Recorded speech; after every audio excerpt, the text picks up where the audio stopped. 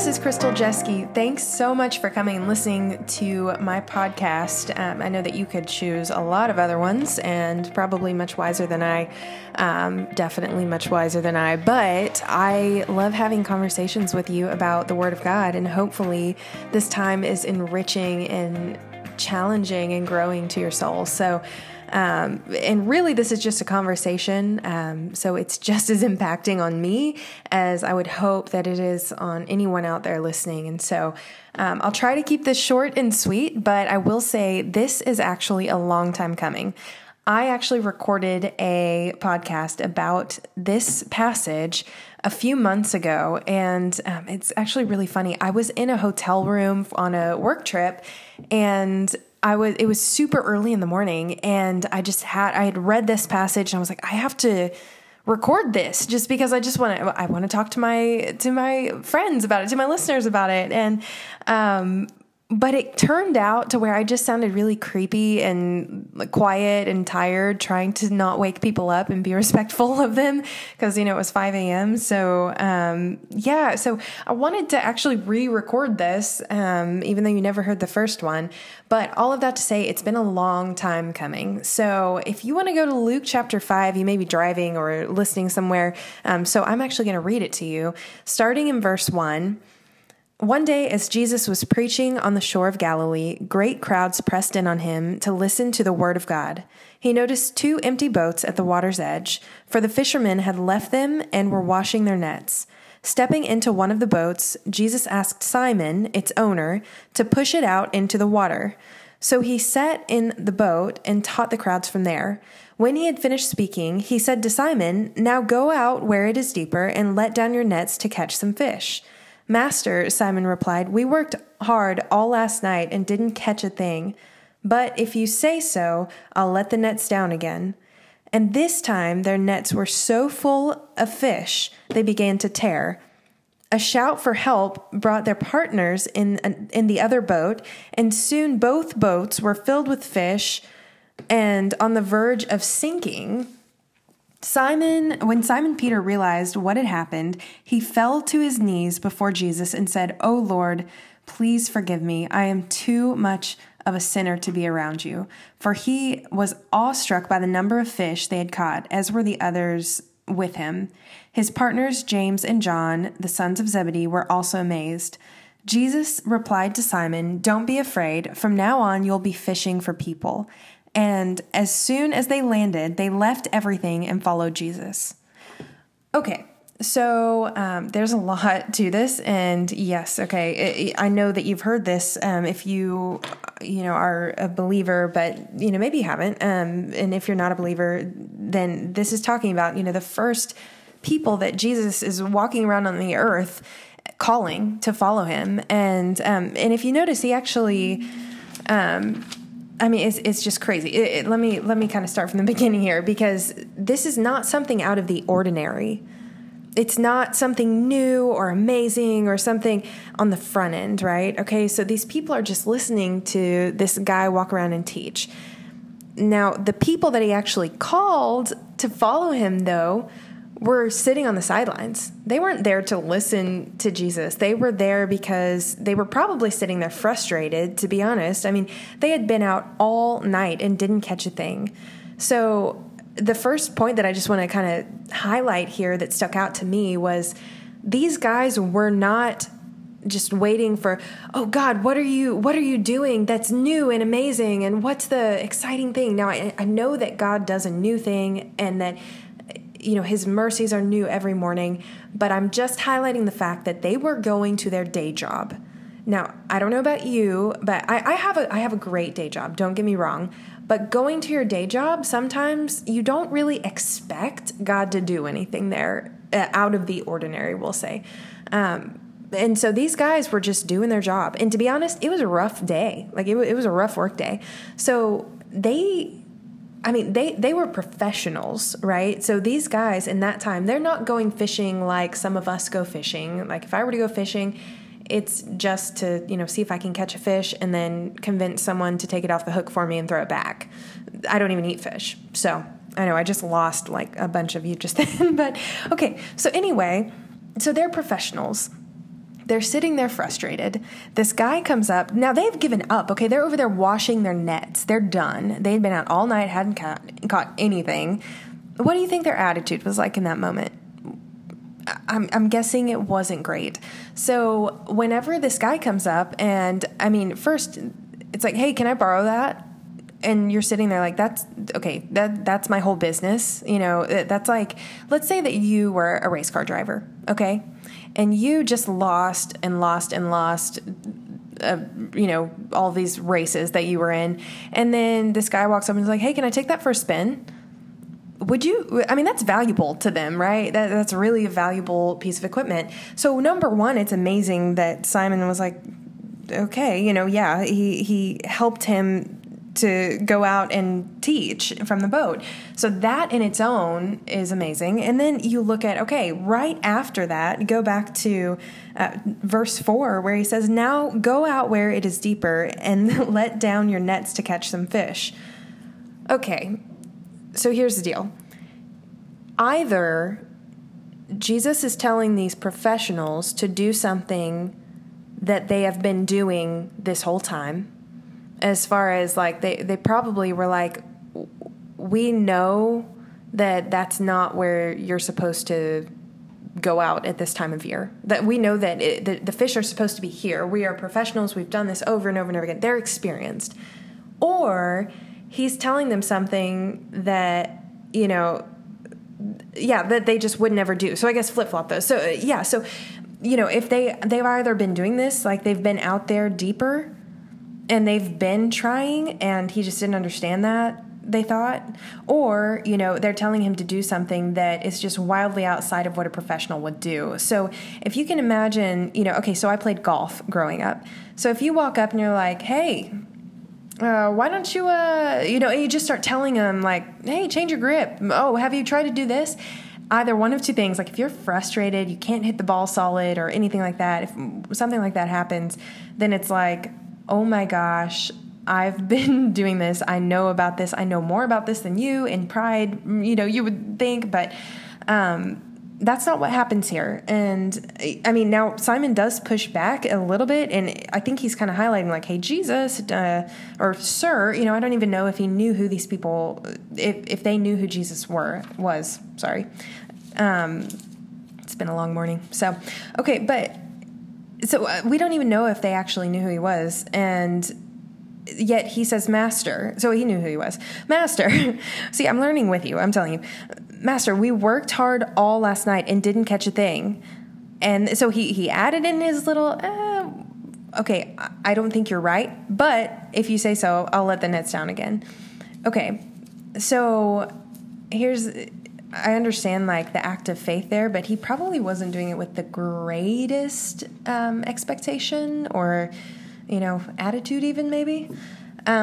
That's totally my just imagining through this, because these are real people, guys. These are real human beings with real emotions and real, letdowns and joy. And so that's where, my second big point, I would say, is, I wonder if sometimes God first holds back the blessing for the benefit of our soul. And then that in turn, so that whenever he does give the blessing, it overflows and it gives room for distinction as an act of God. And so I know that's a lot. And I know that also, this isn't about materialism. This is about a lot more than that. And we see that in this passage, because it's almost like, yeah, you can be blessed financially, which is what blessings of fish was back in that time. That was their finances, okay? That's what made the money. And so we see that, it's a good gift, and that is a blessing, but what is a true blessing in the Bible? And so looking at this, giving room for distinction as an act of God, what would have happened if God would have blessed them up front with those fish?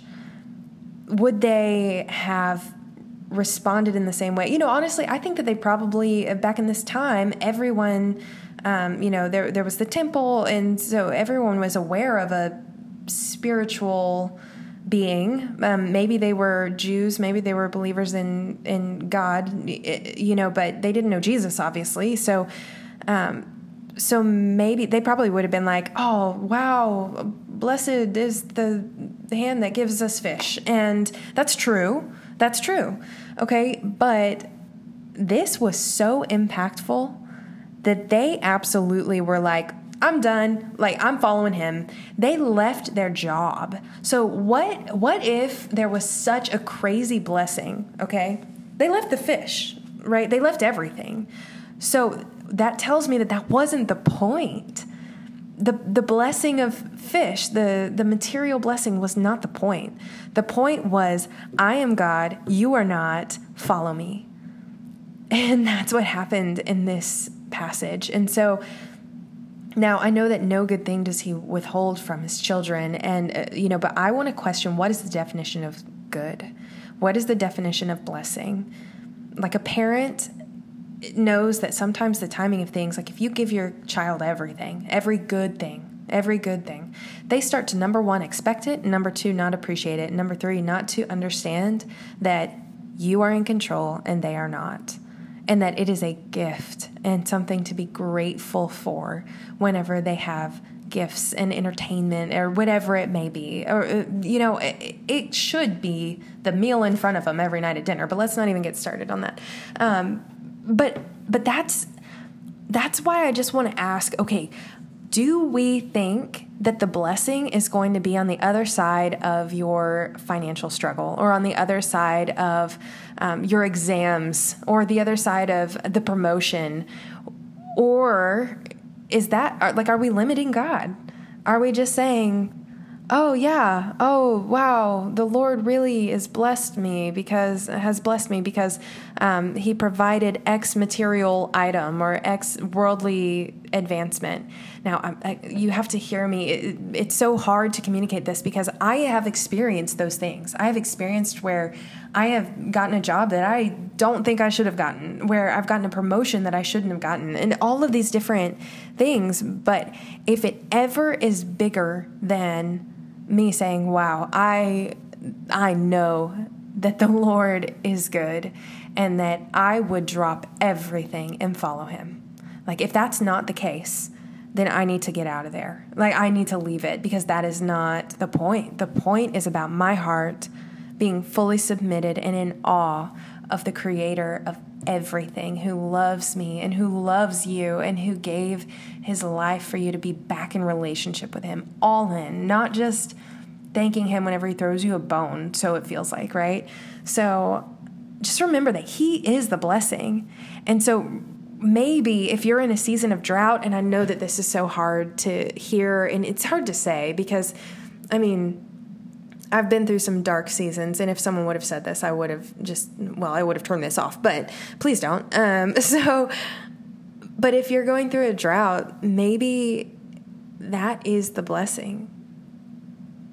And maybe waiting for some other kind of blessing, or maybe, it's at those low points where you're drawn closest to the Lord, where you, in your weakness, you see your dependence. And in your dependence, you find fulfillment in him. And so that is a blessing. If you really, you look back at some of the dark places in your own life, and as I look at mine, I think, man, I never would have been the person that I am today had I not been at that low of a low. Have I not been scraping my face at rock bottom and trying to go lower? And yet God, in his mercy and grace and patience, redeemed all of it. And so just remember that he is the blessing, and that he withholds no good thing from his children. And that if we're looking at eternity, really looking at eternity, what is a blessing? And he may be holding back all of those things just so that whenever you see him move, it is so supernaturally out of the ordinary and above and beyond what you could have imagined that you say, believe me, I am too much of a sinner for wow. But you see, that's where he missed it, right? Because at that point, Jesus said, not only, he didn't say this, but he said it in what he said. Whenever Peter says, "Oh Lord, leave me. I'm too much of a sinner to be around you." He didn't leave. Jesus didn't go anywhere. In fact, he said, "Don't be afraid. Now you're going to be fishing for people." In other words, come on, we're going to do this for others. We're going to help them to experience what you just experienced, where you know that you know that you know that you know that your God is real, your God is active and living and for you, and he's in Jesus. So they left. And so with that, they followed Jesus. So not only did he not leave them, he brought them along with him. So whenever you get to that place of, "Oh Lord, I'm not worthy," of humility, rock bottom, that's where he will lift you up in that. And I know that's a long process. That wasn't overnight. So don't expect you to feel better or to, for it to be instantaneous. But know that just if you keep trying, keep bringing people into the circle and keep following Jesus, that's where the blessing is. So that's just to those who are in that season of drought or whatever it may be. But to everyone out there, I just want to say thank you for listening to this podcast. This is The Loft, and it's all about living out our faith together. And outside of that, just continue to search the Word for yourself. This is me having a conversation with you, and I want that to be the case. So please talk back to me. Send me messages, comments, emails. Please, if you've listened all the way through this, that means that you must have at least somewhat enjoyed it, or you accidentally left it playing. If you really did enjoy it, then please go and leave a rating for me, because I hear that helps other people get to hear cool things too. This isn't for profit. It's just to share the truth with my friends. So I'm Crystal Jeske. Remember to learn, grow, share, repeat, and I'll talk to you soon.